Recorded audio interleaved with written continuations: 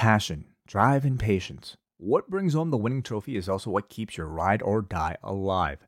eBay Motors has everything you need to maintain your vehicle and level it up to peak performance. From superchargers, roof racks, exhaust kits, LED lights, and more, whether you're into speed, power, or style, eBay Motors has you covered.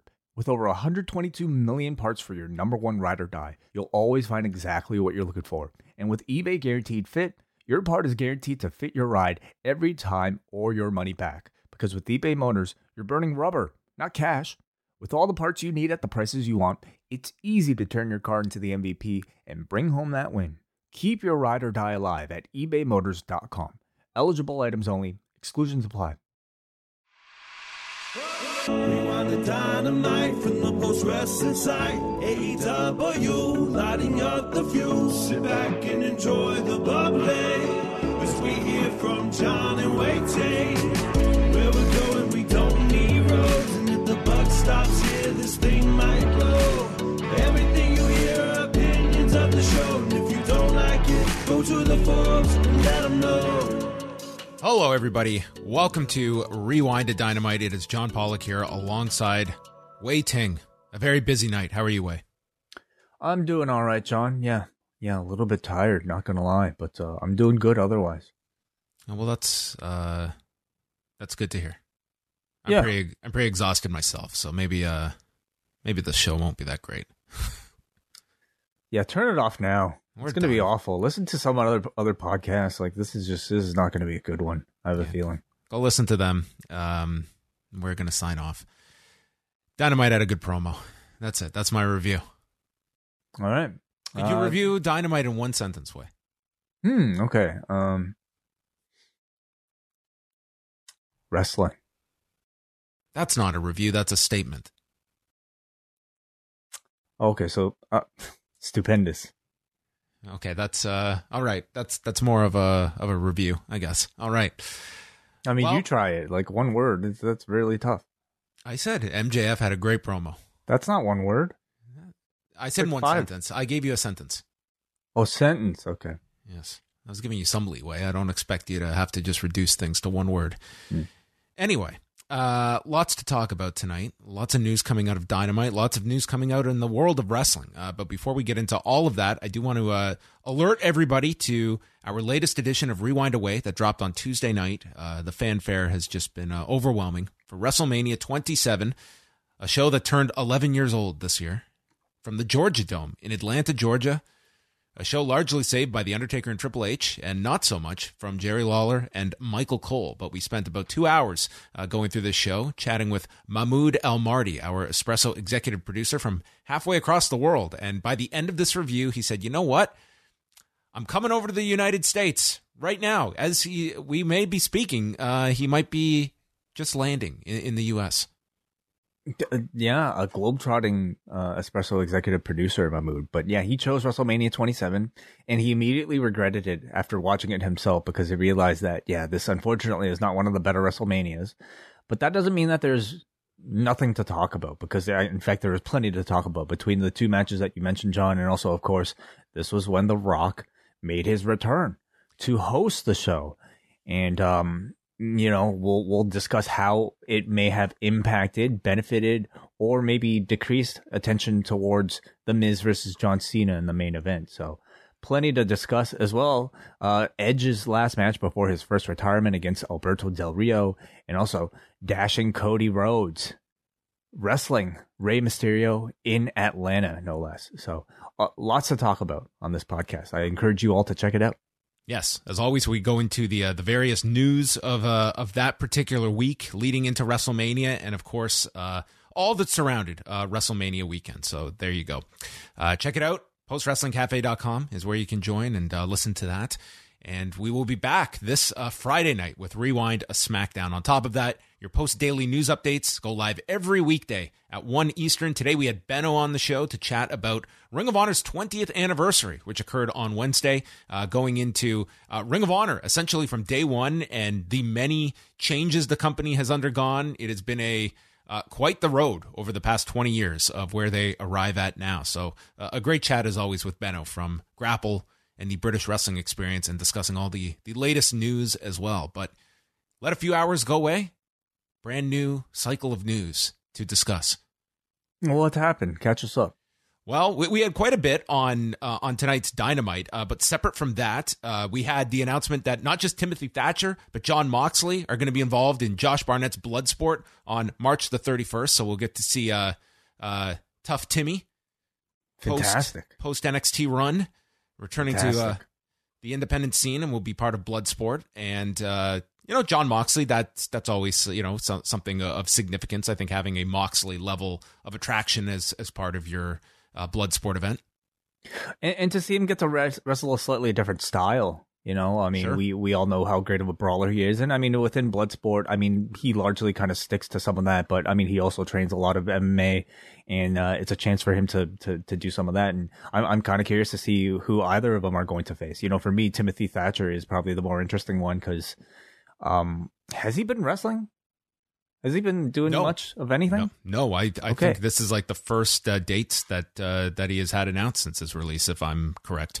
Yeah, and I think, anybody coming off of a WWE run where they were released, and I feel like they tend to come back with a bit of a chip on their shoulder, and so a bit of extra attention is going to be put on Timothy Thatcher, who I believe has already, participated in prior Bloodsports, but it's a style that's really tailor-made for him, so I definitely look forward to that show.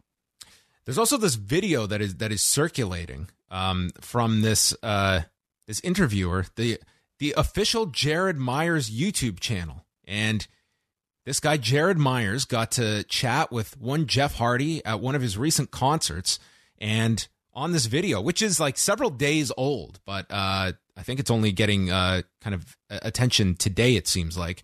And on this video, Jeff Hardy makes it pretty clear he's going to AEW. And I don't know if he realizes he is being filmed here, but it's because he's not really speaking to the camera, but maybe it was the style they were going for here. But that's what comes out of his mouth. Yeah. So I'll be clear. I haven't seen the whole thing yet. I haven't really gotten into it. It looks like I'm literally scrubbing through it right now because I've only seen the portion that everybody's talking about, but I'm scrubbing through the opening and it looks like he's well aware that there's a camera on him, but unfortunately no microphone. And if you've ever been backstage at a concert or anything like that, it's very faint. Like it's very hard to make this out, but you do clearly hear the words, "I'm going to AEW." I'm so excited. So, this is hardly an official announcement, but at least there's definitely more than, something to it. Yeah. And the teases have been there. I don't think this is shocking anybody either. But there you go. There's a video that is circulating.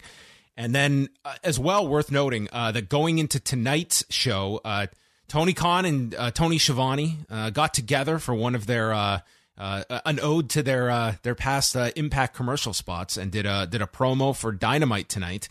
And Tony Khan noting that he is working very hard on this deal he is putting together that was teased last week, and states that he cannot put a date or time on it like he could with the First Dance, but is positioning it as something big that'll be great for the wrestlers and great for everyone, but obviously very vague. And Tony Khan is very good with his teases of big things coming, and that's what is being hinted at here. Which this sounds much less of a signing and more so some kind of deal that is being structured. Was it on last week when he was teasing something for this week on Busted Open?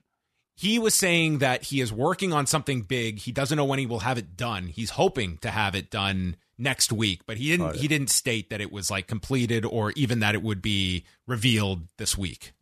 In this promo, it's coming, Way. This is the Veer Mahan of announcements. Clearly, teasing something coming, teasing something big has worked out for Tony Khan and Dynamite ratings in the past. And at this point, are we simply going to keep something lingering as a potential surprise that can happen at any moment? Yes. Listen, this is what promoters are supposed to do. They are supposed to create hype and anticipation and always have you excited for something. Like that's what the role is. And Tony Khan is one but you also have to deliver. And and I think AEW has been successful with their teases so far because they have delivered. So yeah, I'm awaiting to see what this one could be.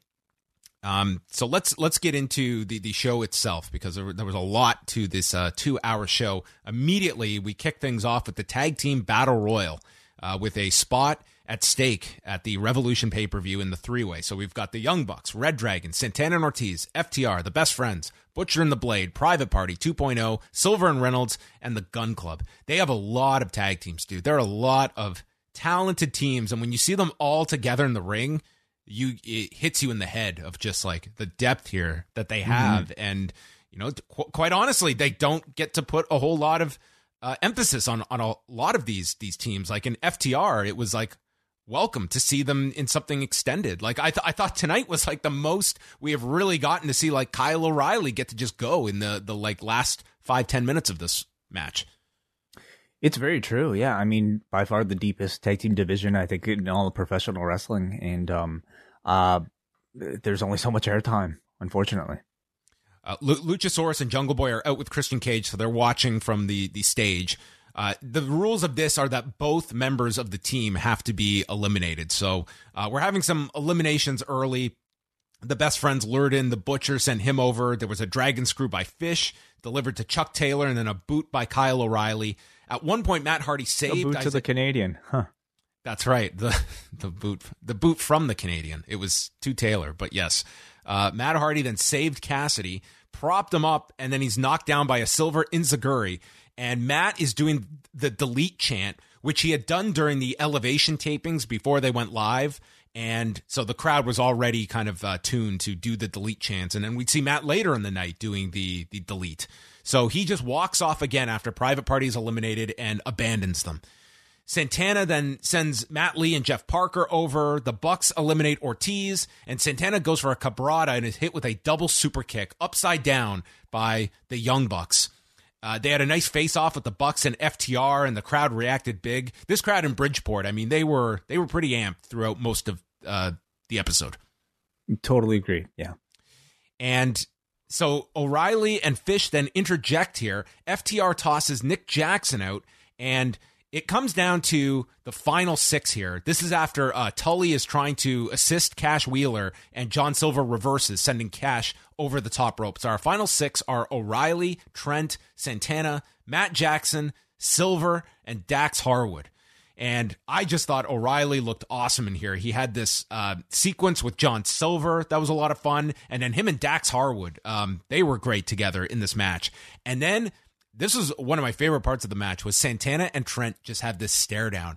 And dude, this crowd, they instantly understand and remember the history and the parking lot brawl. And it takes them like 3 seconds, and then they all go nuts because of the history. And I think that's just awesome when your crowd in the arena, without any prompting from the announcers, immediately know what this means and the callback to a match that happened like a year and a half ago.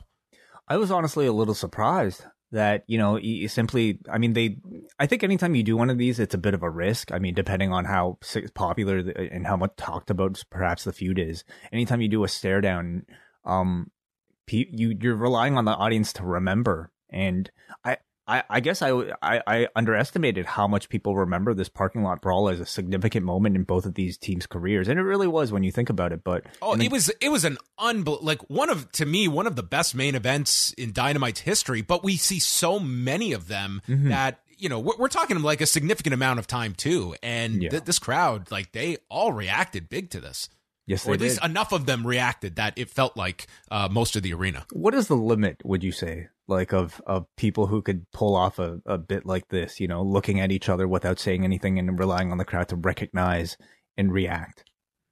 What's the limit? How small of a feud can they possibly attempt something like this with and actually get a significant reaction? Well, if they had Brandon Cutler and Peter Avalon cross paths, that would work. Once again, I think that would work on. I think it would too. So I don't know. I don't know what the limit is. So Trent and Santana fight on the edge until Matt Jackson and O'Reilly boot them off, so they're gone. Huge Johnny Hungy chance. He was incredibly popular. And then we get more of Dax and O'Reilly. They battle on the edge, and then Bobby Fish, who had been eliminated, sneaks up to nail Dax, and he's gone. Silver powers up, but he's caught with a super kick. And together, Matt Jackson and Kyle O'Reilly come together for super kicking the dragon. No? Okay. Kyle O'Reilly is selling his shoulder, and he tells Matt to go after Silver, and he does. He goes to toss Silver out, and then O'Reilly comes from behind and throws out Matt. This won about 20 minutes or so. Kyle O'Reilly wins, and Red Dragon are one of the teams that will be challenging Luchasaurus and Jungle Boy at the pay-per-view. But I thought this was like a pretty entertaining battle royal, and especially when it got down to the final 6. Yeah, I mean, for me, the match only really started, once we got down to the final 6, because otherwise it's usually just a bit of a scramble of bodies, and unless it's a Royal Rumble style where I think you get the allure of like seeing surprise entrants from time to time. Battle royals are, I mean, they're just kind of like, it is sort of insignificant to me until you get to the end, and that's how this kind of felt to me. I thought ultimately it was a good way to drive continued descent between the Bucks and Red Dragon. Like you mentioned, Kyle O'Reilly definitely stood out here. So yeah, it was, as a way to start Rampage. Were you surprised that they went here rather than what they seem to be doing with like the hotter singles match? Yeah, I think it's always worth it. You try different things. Like this did have like the star power of the Bucks immediately, and yeah, we'll see. Like this is a number this week where I think a lot of people are going to be focused to see if last week was just a blip or if it is something more sustained than that. And a lot of times it's going to come down to, the strength of your lead in, but at the same time, holding that audience throughout the show. And this at least started it with, a battle royal that did have some stakes attached to it. And you did have some stars in the match as well. So what is the next week's battle royal going to be? The Casino Battle Royale. Oh, so that's going to be one with different entrances and different, yeah, groups. Where we'll have the groups entering. But it's the same people? Well, we saw that like the Bucks are re-entering next week, and I mean this was a huge portion of your tag division, so I'd imagine we're going to see a lot of repeats in the match next week. Okay, interesting. The Young Bucks were pissed as Red Dragon and the Young Bucks argued afterward, and then Hangman Page's music played, and he comes down and attacks Fish and O'Reilly. Adam Cole appears from behind, and he goes for a super kick, but Page catches him, and he goes for a buckshot lariat. Fish and O'Reilly pull Cole to the floor, and then John Silver returns with a senton off the apron to Red Dragon, and O'Reilly stumbles into the ring where he is the one that gets nailed with the buckshot lariat. So a pretty hot post-match here with Page's involvement coming essentially to back up the Young Bucks here and kind of draw attention to that and then set up this promo segment after it. Part of me kind of wishes it was like Fish that took that buckshot, just because like I think Kyle looked so good coming off of the Battle Royal. He was the one who won the Battle Royal that, to at least give him a bit of that luster coming out of it and through the week at least might have been a bit better to me. And Fish is, I think, sort of like the default fall guy of the team, but whatever. It's fine. This feud I think is on a good path. If you go back and watch O'Reilly on the aisleway after taking the buckshot and his facial expression selling that move, it was pretty tremendous. Okay, so worth it then. Worth it for that visual, I thought. But Page takes the microphone and says, "Who's ready for story time with Adam Page, baby?" And he goes back to 2008 when a smug prick named Adam Cole entered the industry and would become a champion everywhere he went. And now he has come to AEW for his title, and he doesn't realize that he's walking closer and closer to a 6-foot hole. And he took one step too close to the grave, and then the better Adam laid him down in it. And the world will listen to the sound of his spine hitting the dirt from a freshly cocked buckshot, and that sound was boom. Cole seemed very disturbed by this story. Me?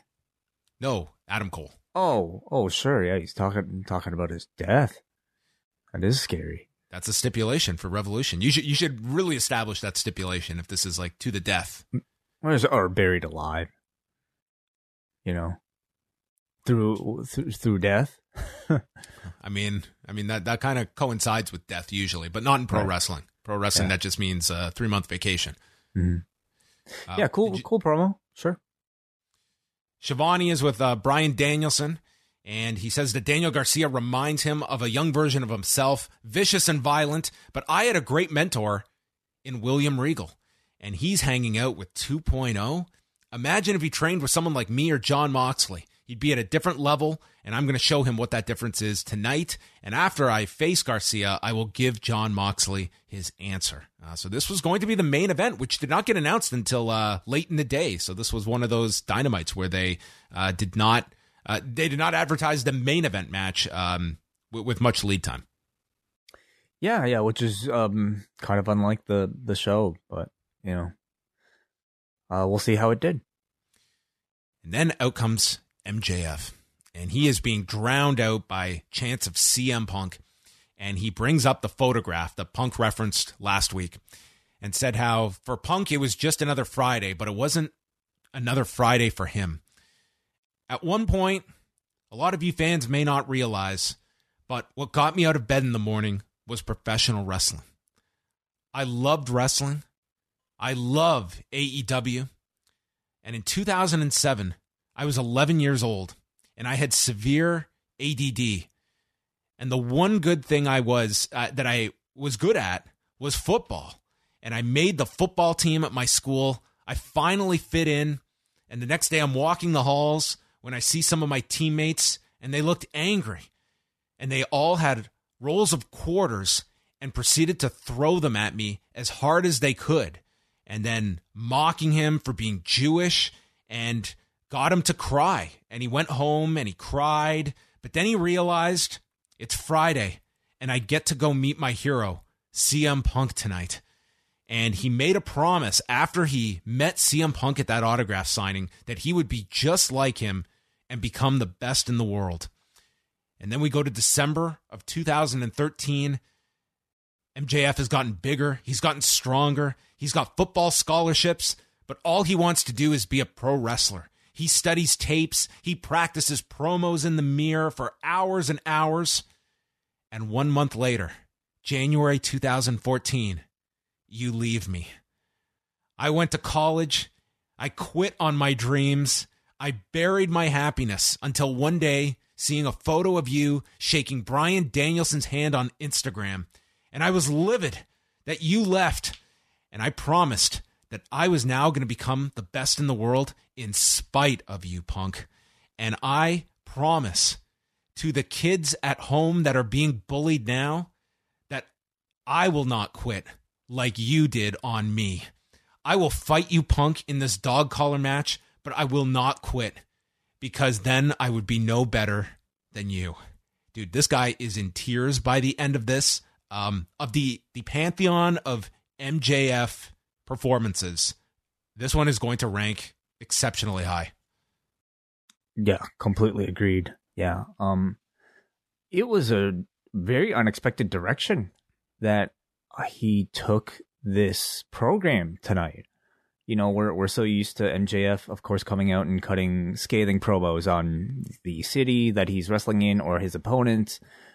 He came out here and basically gave us, if this was your first episode watching Dynamite and you hadn't seen MJF before, you would think that he was the biggest babyface on this show because it was incredibly captivating and incredibly sympathetic. I heard, at least from a mutual one of our contributors who is Jewish and happened to completely feel like MJF was telling their life story, going through a lot of the same traumas that he went through, and it almost it was so good that it almost had me a little concerned at the start because I was I was expecting the swerve, as I think we all were, right? Anytime MJF, a heel like him takes us towards this direction, but at least this week it didn't come. Like I was concerned that he was going to use all of this to feel trivial by the end, but it didn't. Maybe eventually, of course, it's all leading to the program, but at least tonight, he's definitely doing his best to think that he was, telling the truth. And I don't doubt that he was. What I love the most, though, was seeing Punk come out and seeing his reaction and him being concerned that, hey, is my enemy actually like, being serious? Like, am I somehow the source of like all of this terrible behavior that's been coming from him? So it's a level of depth that I certainly wasn't expecting this program to get into. I think this was like a really fascinating segment for many reasons. Number one is that had this just been revealed as bullshit at the end of this segment, I think it would have just been like it was almost too great of a promo to just have the just kidding at the end of it. That I thought it was so much stronger. By coming out of this, you're left with that. Like, that is, you are CM Punk at the end of this segment where Punk comes out and is asking, is this true? And MJF just says, it is true. And he leaves. And the camera is on MJF and you're watching. It's like, is there going to be a smirk? Is there going to be any kind of sign? And you're left with this, either this is this really heartfelt story where it's very hard to have anything but sympathy for this despicable character, or this guy lying, and then it's like what an awful manipulation of your fans. I thought either direction, that's compelling stuff to me. Like, that's a really like level of depth that we don't often get with a program like this, where I think many people thought here's a program that's clearly working. It's clicking on all levels. We're going into this violent match. MJF is just going to bleed buckets and get his comeuppance at the end.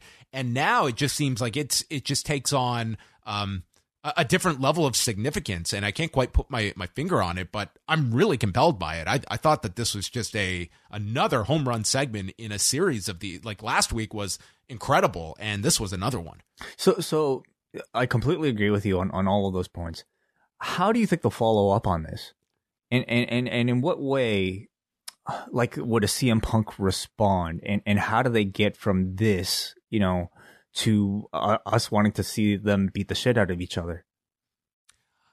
Yeah, I think for certain, like, next week has to be like a Punk promo, and it can't be last week's promo that's just promising violence on this individual. Like, it has to be, I think Punk almost has to be in the role of this guy that is taking this person at their word, even though all his past actions should be the opposite of it. And maybe it's like Punk having to like justify the fact that that's awful, but my life choice to take care of my life and leave an industry that had corrupted me, I cannot bear the guilt that you're putting on me on top of it. Like, you can go in many different directions here, but it's also one that has to lead to a very violent match in theory at the pay-per-view. So, I mean, you could do what is maybe the most expected, and there's some little clue in MJF's promo that where he leaves, like, something doesn't add up that he mentioned that is called out on, that exposes the story, or we're left like, this is like, it's a more difficult story to tell, but like, all of this is true, and you're left conflicted here. Like, you are rooting for Punk, but this is a very sympathetic story that you can get behind. It really is, yeah. Because I think so many people, I'm assuming, have been able to identify with it and feel it. I think it would be really cheap to just simply do the got you guys last week, next week. And just kind of go back to, status quo for MJF. So, I love the idea though that like this is real very much for MJF, and these traumas are, I mean, this was essentially his super villain origin story that he told tonight. So I would love it if they'd be able to find a way to retain that as part of the character, as part of the feud, while at the same time somehow making both men justified in wanting to beat the shit out of each other. Yeah, and especially, like, I think regardless, it does lay the groundwork that there will be a time that this guy is going to be the biggest babyface in this company. Oh, no doubt. So I thought this was just a phenomenal segment involving these two. Shivani is with Garcia and 2.0, and Lee and Parker take issue with Danielson's critique of them as trainers. And Garcia says, I don't need a lesson in violence, continuing to set up tonight's main event. Malachi Black and Brody King against Pac, and Penta with his updated look as he comes out in the black mask that had been introduced in the feature 2 weeks ago. And the way he was identified was Penta Oscuro, which is Pentagon Dark in Spanish. Yeah, similar character he portrayed in Lucha Underground, and they basically said complete with like Alex Abrahantes here playing the role of Vampiro. Right? Yeah, they basically said, yeah, this is the dark, the more demonic version of Pentagon. Carry on, I would assume the same lineage from other promotions. Yeah, Abrahantes is in the whole like priest getup from that Vampiro wore for the match with Pentagon, and they bring a shovel to the ring. And they start on the floor. Pac hits a 450 to Malachi Black. We go through the break. There's a spot where Brody King lifts Pac onto the shoulders of Penta, chops Pac, and forces him to give a poison rana to Pentagon, which this is crazy timing because this just happened to me the other day when I was on the street, and I ended up knocking someone onto the other guy's shoulders, and then I chopped him, and the guy did a whole poison rana right there on the street. It was crazy.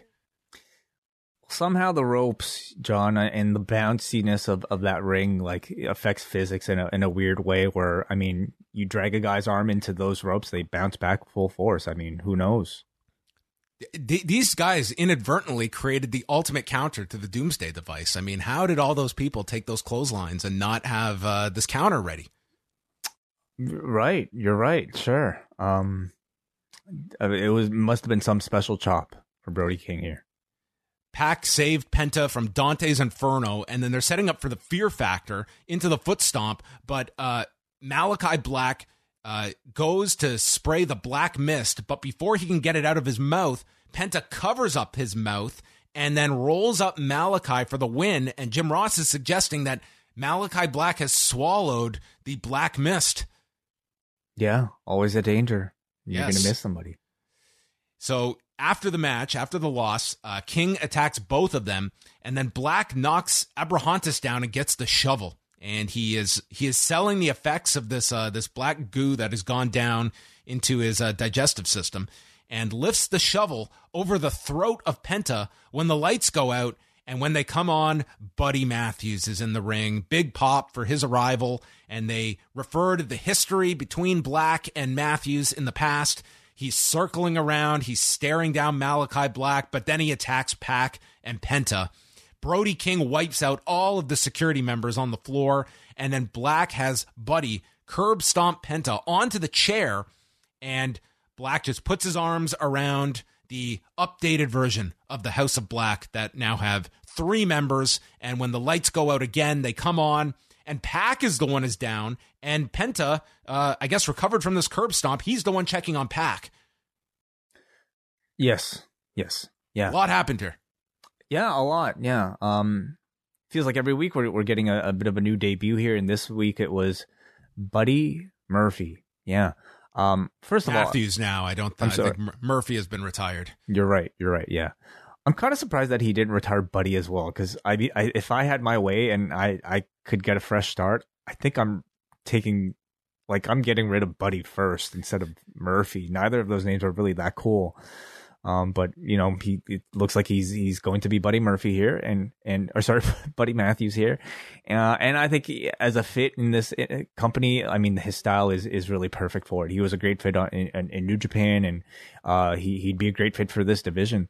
I love the inverted Kamigoye stomp into the chair. It looks really cool. Combines his old move with the Seth Rollins stomp, and what about Pentagon Obscuro? Obscuro, yes. Obscuro, yeah.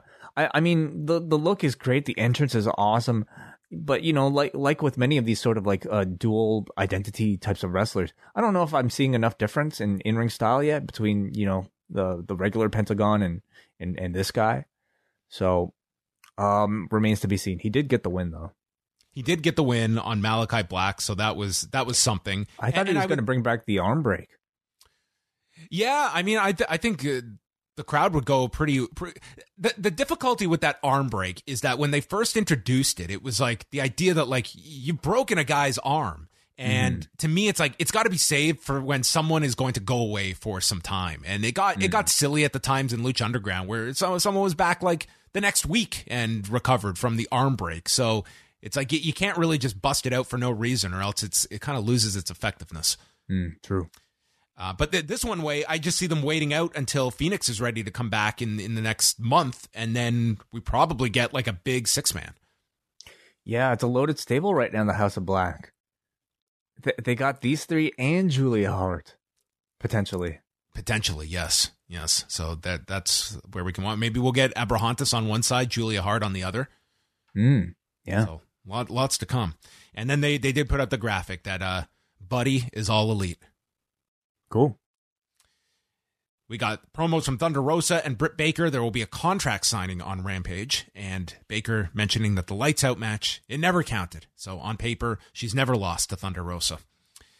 And then Eddie Kingston's out for our face-to-face with Eddie Kingston and Chris Jericho.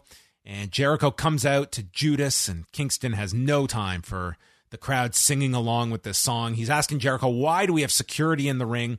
And Jericho says he doesn't want to fight. He calls him a street thug. And Kingston he explains, I'm not a sports entertainer, and this isn't a sports entertainment company. Can we maybe get like Willow Nightingale and Chris Statlander out here to wrestle? And says, if you want a sports entertainment company, go down the block. And that got a big reaction, as this was their AEW's first show in Connecticut. And Jericho is booed when he mentions Stamford. And he's going to tell Eddie Kingston a story. He is going to do some sports entertaining, but it'll actually be entertaining.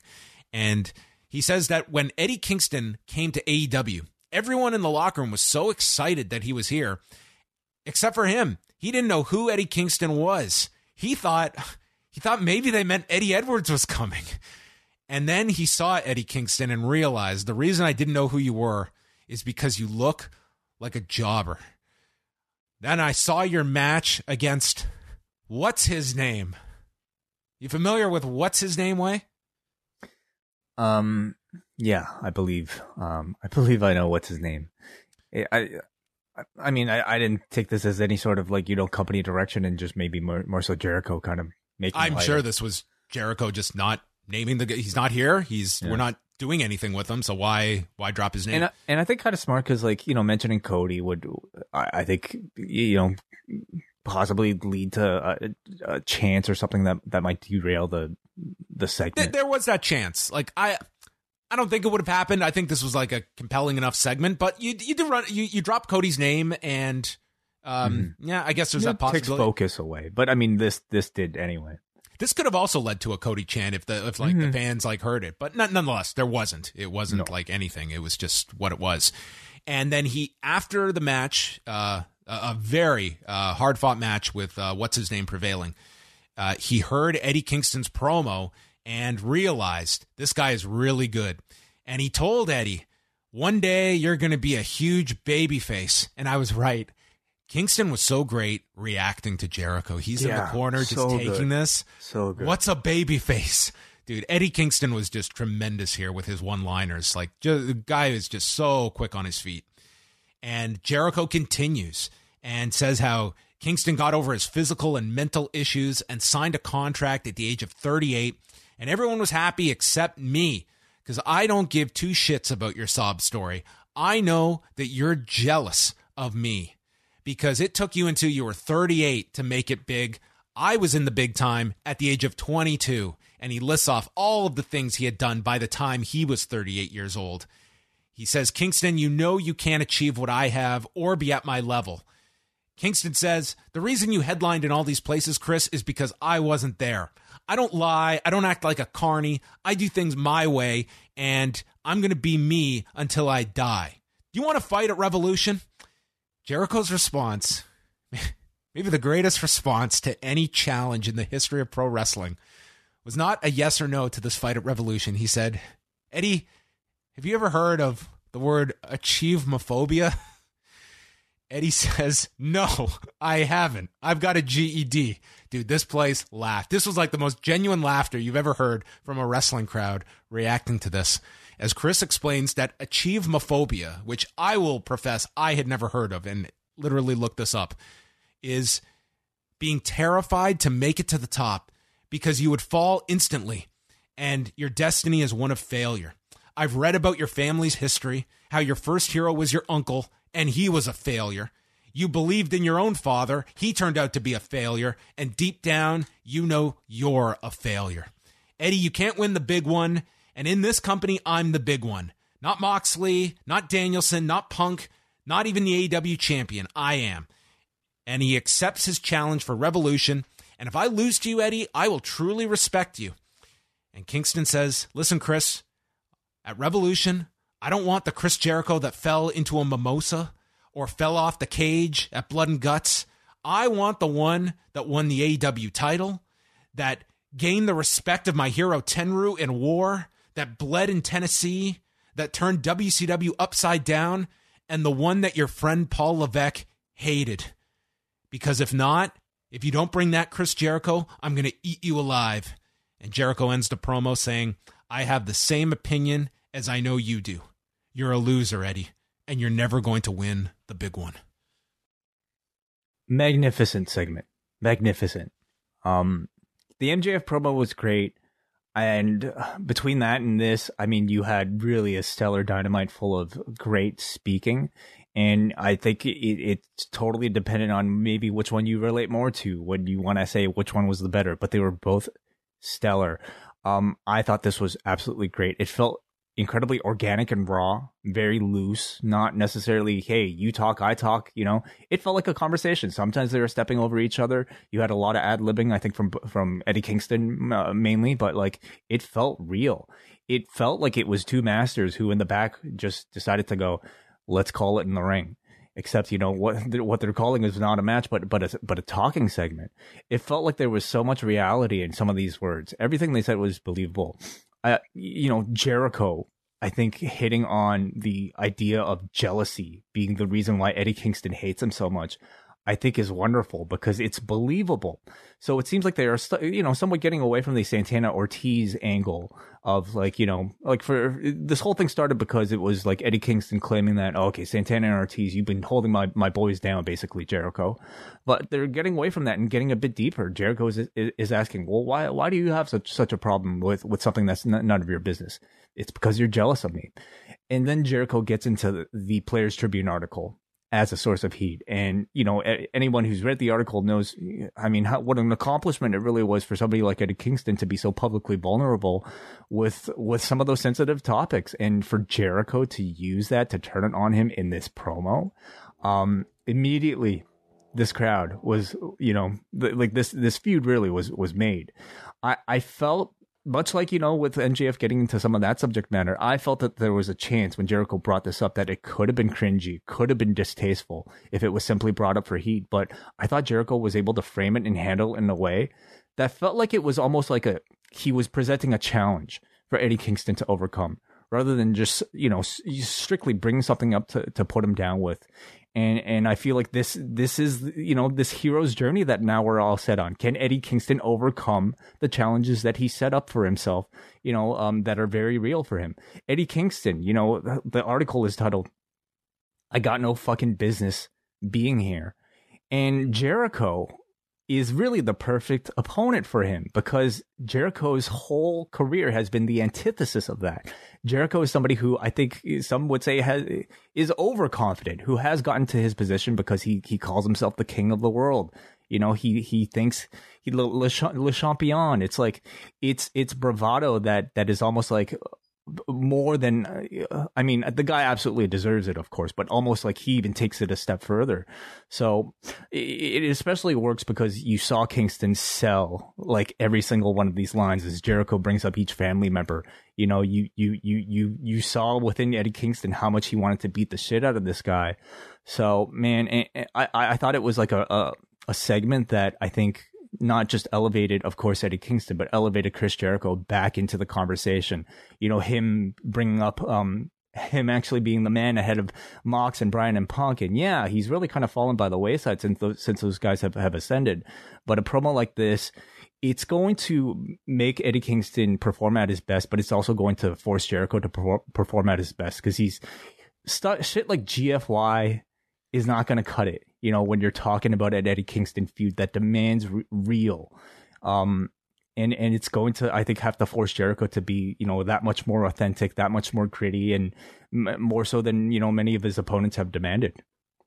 Yeah, I thought that this was like, you know, it put just Jericho. I think the emotion you wanted is like, by the end of this, you just wanted to see Eddie Kingston kick this guy's ass. And I think that's like such a strong dynamic to have coming out. Like, that is the point of like a segment, that you want to pay to see this match. You want to see this guy get his comeuppance. And overcome his own inner issues.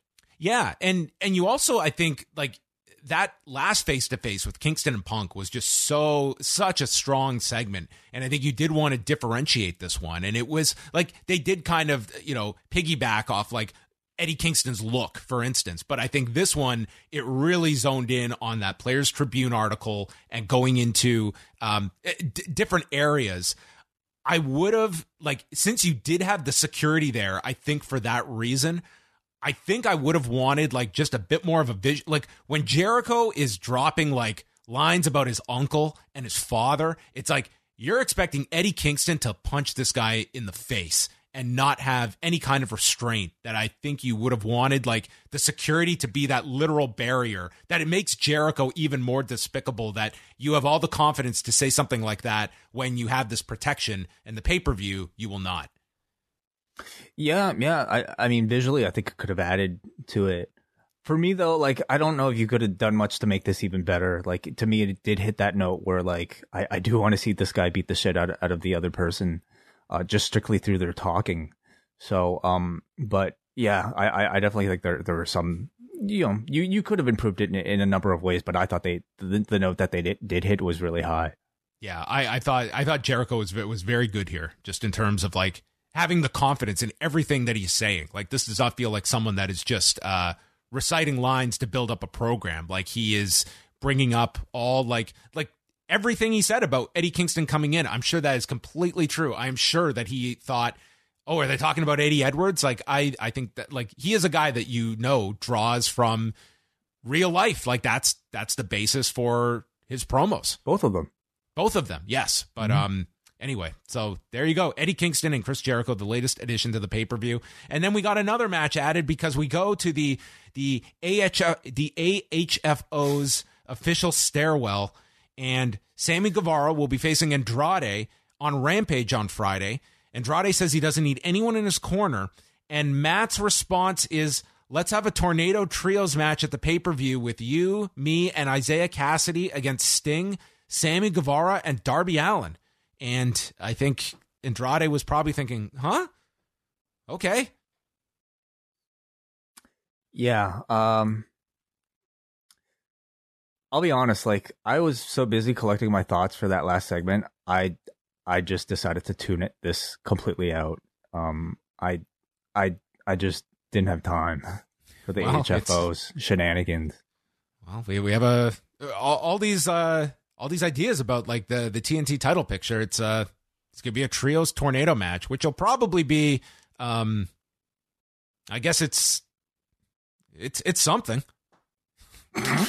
I don't know what to say about it. It's such a I don't weird... care. Like, I want Jeff Hardy to come in. I want Matt to team with Jeff. Great, sure. And I want Andrade to face Darby. That's it. Like, let's fuck off with the rest of this stuff. Ricky Starks and Preston Vance qualifying match for the Face of the Revolution match. Taz is on commentary. They went through the picture-in-picture. Vance applied the full Nelson, but then he released it to shove Starks into the corner. The announcers were not sure why he did that. So then he goes to reapply it. Starks pulls at the mask, breaks free, spears Vance, and he qualifies and is in the ladder match. So we have two Team Taz members along with Powerhouse Hobbs in the match. Yeah, I would say the first non-super heavyweight to enter the match. And interesting that they decided to put Vance in the match, because I would imagine maybe at least some people thought, oh, maybe Vance has a chance if they're going to go for an all super heavyweight ladder match. But no, it's going to be Starks, and it gives Team Taz the interesting man advantage. This post-wrestling podcast is brought to you by NerdWallet's Smart Money Podcast. Financial literacy can be daunting, but it's one of the most valuable things you can equip yourself with. On NerdWallet's Smart Money Podcast, their trusted financial journalists offer easily digestible, conversational discussions on topics like balancing your portfolio. If you think an ETF is one of Cena's 5 moves of doom, this show might be for you. Planning for your tax bills this April, so you don't have to worry about a visit from Erwin R. Shyster. And putting away more money for retirement, because unlike most wrestlers at the end of their careers, most of us should only plan on retiring once. Listen to NerdWallet's Smart Money Podcast on your favorite podcast app. Future you will thank you. Michael Cole, Adam Cole, and Red Dragon were confronted by. I would love Red Dragon. Michael Cole in AEW. Hey, Michael Cole versus Paige. He couldn't be Michael Cole though. Oh. I mean, it is his real name, is it not? No, Wait, it's not. You're right. No. They own Michael Cole? Wow. Yeah. I don't think he. What is his real name? It's like his last name is like Coulthard. Is it Sean? Sean Coulthard. Damn. Wow. Yeah. That just doesn't work at all. Well, Adam Cole and Red Dragon are confronted by the Young Bucks, who call that a double cross out there. O'Reilly says, "I blacked out. The Bucks will have another chance next week, and they're motivated to win the Casino Battle Royale, to kick their asses at the pay-per-view." And Adam Cole is all pissed that the two teams are not getting along because he needs to focus on Hangman. So trouble in paradise. Jade Cargill and the Bunny for the TBS Championship. Cargill worked over the arm and shoulder early on. She was applying a hammerlock. The Bunny hits this running strike to the neck and a Russian leg sweep, sending Cargill into the guardrail. They go through the break. Matt Hardy comes out. He's doing the delete mannerism at Mark Sterling. And then Bunny rakes the eyes, gets caught and hit with a spine buster. And then Matt Hardy slides the brass knuckles to the Bunny. Sterling slides the TBS Championship to Jade. And Jade knocks the brass knuckles away from the Bunny using the title. Hardy's ejected. And then there's a roll-up by the Bunny. And when Jade kicks out, dude, this crowd was believing that the Bunny was going to end this undefeated streak. They went nuts for this near fall. I was stunned.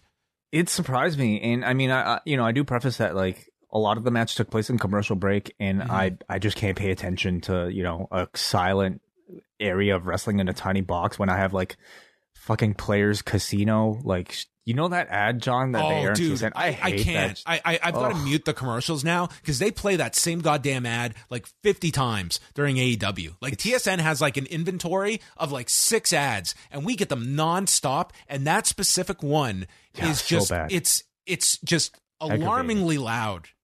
It's aggravating. Yeah. And then Tony Bet. I don't care about Tony Bet. What about when George St. Pierre tells you to that he plays to win? Yeah, like, is it just like gambling sites that, like, play advert? I say this, and maybe we're running some of those ads on our thing too. But God, like, anyway, that's all to say that, like, much of this match took place in commercial, and so they must have had quite the match during commercial break, because when they came back, this crowd was really hot. So Jade kicks out.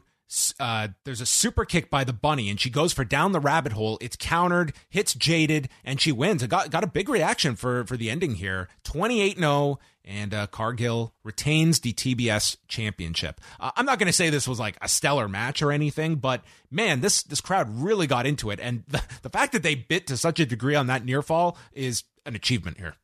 Absolutely, yeah. Again, I can't really comment on the match itself, but I mean, I can say by the end, it felt like a total success. And this crowd certainly sees Jade Cargill as a star. Shivani gets in the ring to interview Jade, who steals the microphone. Cut the shit, Tony. Who's next? Or should I say, who's left? And Ty Conti walks out, and she says, I'm going to be the one that's going to beat your ass at Revolution. Comes into the ring, gets into her face, and then Bunny returns to attack Conti, and then gets hit with the Thai KO, and Jade lays her out with a pump kick. Anna Jay runs down with a chair to save her partner. And we have yet another match at Revolution. They were just flying in terms of match announcements on the show. They're now starting to, put up on the screens every time Jade wins. I mean, really promoting the fact that she's undefeated. So it's up to 28-0 now.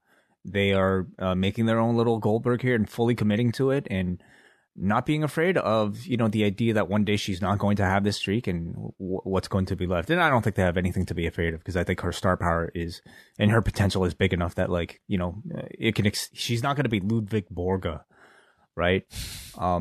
But yeah, who you always have to think who's going to be the one to actually break it. Like if you had your pick of people on the roster, who could you see, John, right now? I mean, I think it should be somebody that is kind of someone on the rise. When you have somebody that is, you're ready to really, like, I would not put like a Baker or a Thunder Rosa or one of your established women. And maybe they don't even have like a person in mind yet. It could be a very long time before we're looking at this, but it's going to make, like, just by doing this, like when she's on the cusp of getting to like 50-0 or 100-0, like that's going to be a big deal that you can promote. It's the thing with like, it's the UFC rule that, they just kept on with those numbers forever. And then all of a sudden it's like, hey, we're almost at UFC 100. And the show was going to be massive just because of people's like just amazement at like numbers that end in 0. And it's just like a great marketing trick. It's, yeah. And I mean, actually, it's going to be a real legitimate counter about the number of matches that Jade Cargill has actually had. Yes. Is it not? Yeah. Like this, she's only had 28 matches and she's 28-0, I believe. So we'll be celebrating not just maybe, a milestone in the streak, but actually in her actual career. Well, she's like a veteran compared to some of the NXT 2.0 people. Yeah. So then Marvez is with Keith Lee, and Starks and Hobbs walk in explaining that Team Taz runs things here. We don't care where you came from. It only matters what you've done here, so mind your P's and Q's. And Hobbs had a brief stare down, and Keith Lee did not look impressed with these two. So obviously all of them will be part of the ladder match at the pay-per-view next weekend. Big rundown of the cards coming up. Rampage will have Orange Cassidy and Anthony Bowens in another qualifying match for the ladder match. Serena Deeb's 5-minute challenge, the contract signing between Baker and Rosa, and Sammy Guevara against Andrade for the TNT title. Next Wednesday, Dynamite is back at Daly's place with the Casino Battle Royale and a 6-man tag with Hangman, John Silver, and Alex Reynolds against Adam Cole and Red Dragon. And then they made the announcement that May 25th, there will be a live Dynamite and then a live Rampage on May 27th, both from Las Vegas at the Michelob Ultra Arena at Mandalay Bay, which will be Double or Nothing weekend, and Double or Nothing will be on Sunday the 29th at the T-Mobile Arena. So they are moving up from the MGM Grand going to the T-Mobile Arena. So that's a as a giant arena that they are running. Yeah. So capacity. What has WWE done there for T-Mobile? I don't know when the last time was that they ran T-Mobile, because the last time they were in Vegas, they were at Allegiant Stadium. Oh, okay. Yeah, you're right. So yeah, this is not that one. But I mean, it seems like basketball like 1,800, boxing MMA about 20,000. So yeah, that's pretty significant. Yeah. It's like MGM is like 11,000, I think. So, but it's. It's a huge Vegas weekend. I think they're going to do well that weekend in Vegas. Curious about ticket prices, because I mean Vegas is sort of a place where you can get away with charging a lot, and AEW. I mean, it seems like they've undervalued their pay-per-views recently. And then the main event: Bryan Danielson and Daniel Garcia. This match was awesome. Danielson and Garcia. This was the most engaged I've ever been for a picture-in-picture. I was watching everything, dude. Right. Like I love this match. You were sitting through the bet more. Well, I hit mute and I'm just watching the match, so I don't have to listen to the ad. Right. So it starts off. There's a butterfly suplex into an armbar, and just like great transitions here. Danielson is able to get him. He goes for the label lock, and Garcia prevents it by getting his hand up to prevent the crossface, and then is able to get to the rope and then chop blocks Danielson's knee. This is when they go to the break. They continue to work on the ground.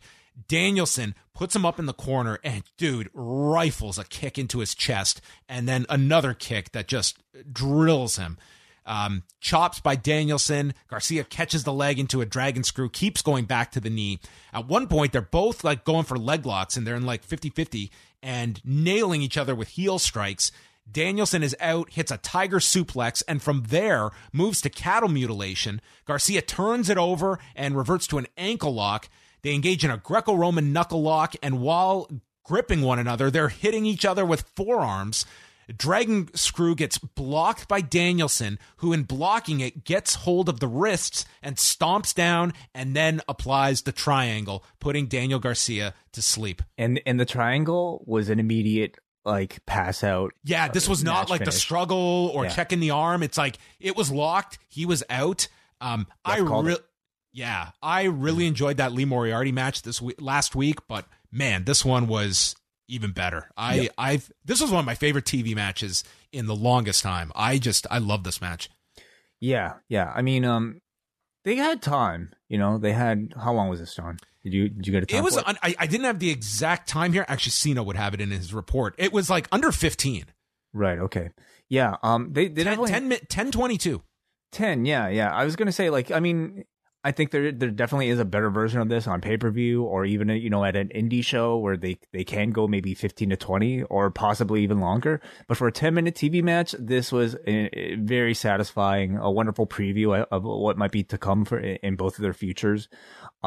I think it was just the type of wrestling that both men happen to excel at. Bryan Danielson, somebody who's just really I think building perhaps his reputation in this style, and Daniel Garcia, who's built his reputation on this style, and the two of them meeting together, master versus student, and telling a very good master versus student story where the maybe we could say black belt, I don't know, five stripe master manages to defeat the perhaps purple. And yeah, it was fantastic. I love the finish, felt very realistic, and it's going to make that triangle feel that much more significant next time. Yes. So Bryan Danielson, a main eventer 20 years after he headlined the very first ROH show on a night when Daniel Garcia was 3 years old. Jesus. Wow. Ouch. That's an insult to all of us who are alive then. 3 years old. Yes. God damn. I mean, Julia Hart was zero. Stop it now. She was like 3 months old. Oh God, stop it. Hey, Chris Daniels was in the back, I bet. Was he not?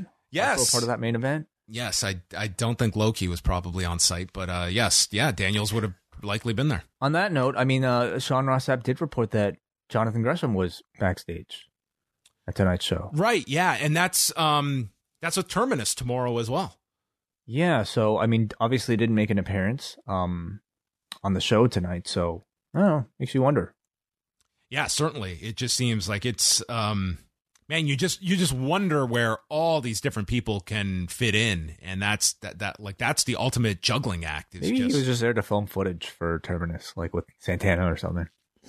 I don't know. Well, who knows? I'm intrigued to see that match tomorrow with Santana and Jonathan Gresham on the follow up to Terminus. But before we wrap this up, the post match saw Danielson get onto the microphone and said that's exactly what he wanted to see, and asks, was Garcia violent enough tonight?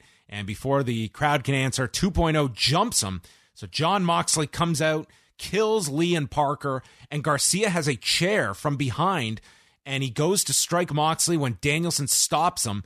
And Moxley turns around, paradigm shift on Garcia. And then Danielson grabs the microphone. And they're just looking at each other as the crowd chants, "This is awesome." And Danielson says, "I don't need a chair to make anyone bleed." And accepts the match for Revolution. And tells Moxley not to be surprised if you're the only one bleeding. Yeah. So ready for this match. And I mean, this card really is shaping up to be, I mean, really a must-see match. Yeah. We should go over the card, I should say. Yeah, coming out of this is the updated card. So we now have 8 matches for the pay-per-view. So it's pretty loaded at this point. Maybe like a few small additions, but the bulk of the key stuff is all there. So Hangman Page and Adam Cole for the AEW title, Britt Baker and Thunder Rosa for the women's title, Punk and MJF dog collar match, Jericho versus Eddie Kingston, Bryan Danielson against Jon Moxley, the triple threat for the AEW tag titles with Jurassic Express, Red Dragon, and whoever wins next week's Battle Royal, Keith Lee, Wardlow, Powerhouse Hobbs, Ricky Starks, and then the winner of Cassidy and Bowens, and one more member for the ladder match. And then Andrade, Matt Hardy and Isaiah Cassidy against Sting, Sammy Guevara, and Darby Allin in a Trios Tornado tag team match.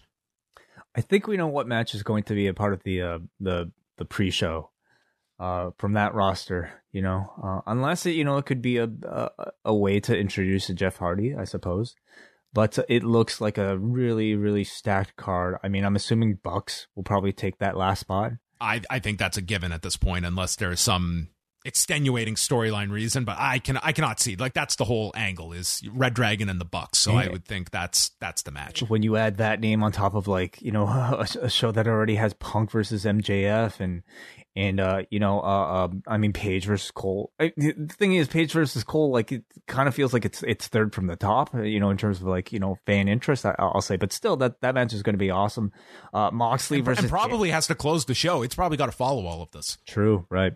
Mox versus Danielson, I mean, that's totally amazing. And Jericho Kingston really taking a huge step up with that segment tonight. Certainly. Yeah. This is shaping up to be quite the card next weekend. So there you go. That was Dynamite. I would say, I've really grown to not grown to, but I just really enjoy these kind of last few episodes before the pay-per-view where we're getting all these big promos. Like, Dynamite is a show that focuses on a lot of wrestling, but man, when you get promos at this level that we're getting on a weekly basis, like, to me, that's the more significant stuff as you're getting closer to a pay-per-view, is selling people on the matches with these incredible promos that we're getting each week. Completely agree. I mean, the matches are great, but, like, you don't have success and you don't have, full-on promotion without great talking segments. And I mean, this show really had a bit of everything. Great main event, 2 excellent in-ring speaking segments that are well worth your time to view. And really the rest of the show really coming together pretty decently. Let's read some feedback at forum.postwrestling.com. We'll start off with Shane McDonough. Hey guys, great show. I did think it was funny that Malachi Black was about to murder Penta with a shovel, but then totally abandoned using the shovel when Buddy Matthews showed up. I especially loved the MJF promo segment, and I find myself rooting for him now. Do you think this is planting the seeds of an MJF turn, or just a one-off for this specific feud? We discussed it pretty much during the recap, but long term, I certainly think that there's going to be a substantial babyface run for MJF. And I think with this one, it's like there's many different layers of where you can go with this, of where you could just, like, you introduce this story and you don't have to necessarily, like, out it as being a lie from MJF, but now it's introduced and the character now has, as you put it, like this origin story that you can still remain in this heel role, but now you've, like, introduced something, or there is, exposing this guy's life story as fraudulent for the benefit of the fans, seeing him as just this absolutely despicable person that would lean on such a story. Yeah, something is going to happen next week that I think will really complete, whatever the intent of tonight was. Do we get MJF's parents? They're going to out him. As the thing is, how do you, like, what would that look like though? He can of course say, yeah, I lied. Yeah, I mean, I was never bullied. I was the one doing bullying. But I mean, that's, after saying the stuff he said, that I think would be really cheap. And I mean, like, cheap in a way that is almost distasteful for the show, right? So what he could just go for the jugular is when he says, Punk, I wanted to become the best in the world to spite you to an obsessive degree that I put out a tryout video for Tough Enough. Oh my. Have you seen that? I don't know. Was it? This is when they did, it was when they brought back Tough Enough in 2015. No, 2015. Oh, okay. The one when Hogan got removed from the show. He cuts this awesome promo, and they did not pick that guy for Tough Enough. Yeah, you're right. Okay, MJF, you mean? Yeah. Yes. I thought you meant Hogan. No. I don't know if Hogan would get on to Tough Enough. Okay, yeah, sorry. That might be such a deep cut that I'm not even aware of. But anyway, so Yeah, I mean, it's interesting, Shane. Like Shane says, "Hey, I want to root for MJF now," and I don't think you're the only one feeling that way. And was that the intent? Ultimately, this has to lead to a match where I think you're supposed to want to see CM Punk beat MJF. So tonight's direction was totally caught me off guard, and I'm excited to see how they change course back to the direction that they were going next week. All right, we got a Johnny Sanchez who says, all right, the show tonight was fantastic, but I'm just going to focus on the main event. This is how you built the future. While Daniel Garcia lost, he was shown to be somewhat equal, same as Lee Moriarty last week. This is basically youth versus experience. The only reason they lost is because of the experience that Danielson has. Danielson might be winning, but he is spotlighting his opponents and trying to get most audiences to see what he does. The future is bright for the younger talent. We are 2 months in, and Danielson seems to be my lock for Wrestler of the Year if he continues with these matches. What wrestlers do you want to see Danielson work with? I really want to see that Gresham match with each passing week. Yeah, but I also wouldn't want to just throw that one out cold. I would want to do some build up for it. I've got to say the best long-term story is Bryan Danielson, who has come back and reclaimed his own award in the Observer Awards after Zack Sabre Jr. had overtaken that award. Completely. Absolutely. Yeah, he tweeted about it too. Feels nice. Oh, did he? Danielson or so. Zach? Danielson. Oh, okay. Gotcha. Yeah. Yeah. No, I mean, very deserved, honestly. But I mean, that to me is probably the dream match, of anybody I'm looking forward to the most is Zack Sabre Jr. versus Bryan Danielson on a big enough stage. But who else was it that Danielson mentioned in that promo besides, Garcia and Moriarty? I can't remember all the names off the top of my head beyond those two. Right. But I mean, I'm assuming it's somebody of a similar style, more ground based. So maybe Moxley's going to bring in Umino. I'd love to see that. Yeah. Let's continue on with Vic here. Seeing the supervillain origin story of MJF was as awesome as any comic book villain. It all makes sense now why his character is such a terrible person. This whole feud has been next level, and the thing I'm enjoying most in wrestling is Jericho picking up the Cody delusional heel gimmick, but actually being a heel. He'll be good in the role as long as he commits, unlike Cody did. What a waste of Sting, Darby, and Sammy at the pay-per-view. Just do a triple threat match and call it a day. Matt Hardy shouldn't be featured in a match at a pay-per-view unless he's being fed to Hook or teaming with Jeff. Well, yeah. I don't think Jeff will be available by March 6th. He won't? What's his date? Didn't we do this last week? I think it's like March 9th is his 90 days. Okay, so the week after. Or the Wednesday after. Right. Okay. All right. Unless somehow the release was announced after the actual release date.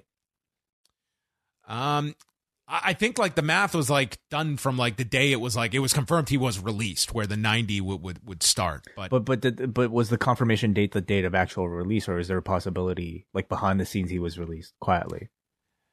I mean, as I recall, it was the house show was a Sunday, and it was reported I think the next day. Oh, okay. I don't think there was more than a day of lag time between the house show and the release. Okay, gotcha. All right, we end things off here with Muggin, who says this was another good step forward towards Revolution. The Kingston Jericho War of Words was captivating. Jericho being the de facto heel and going somewhat meta by using Kingston's real life challenges intensified their feud. Danielson Garcia is another dope main event and another career highlight in Garcia's meteoric rise. Was MJF being completely truthful to Punk to lower his guard? The emotional content did enhance the promo. It was well done. Matthew's debut was solid, and Malachi Black's reaction told everything about their history with a single look. The opening battle royal was messy, but it got better when the field got to the home stretch. Buck's Red Dragon tension is coming to a head, and Cole is going to have to pick a side. All right.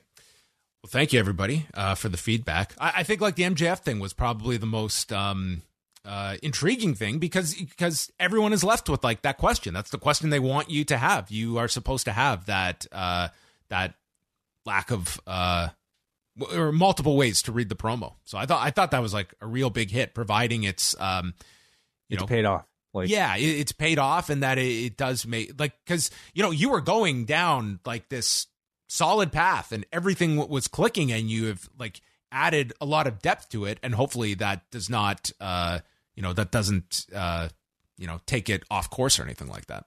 Mm-hmm.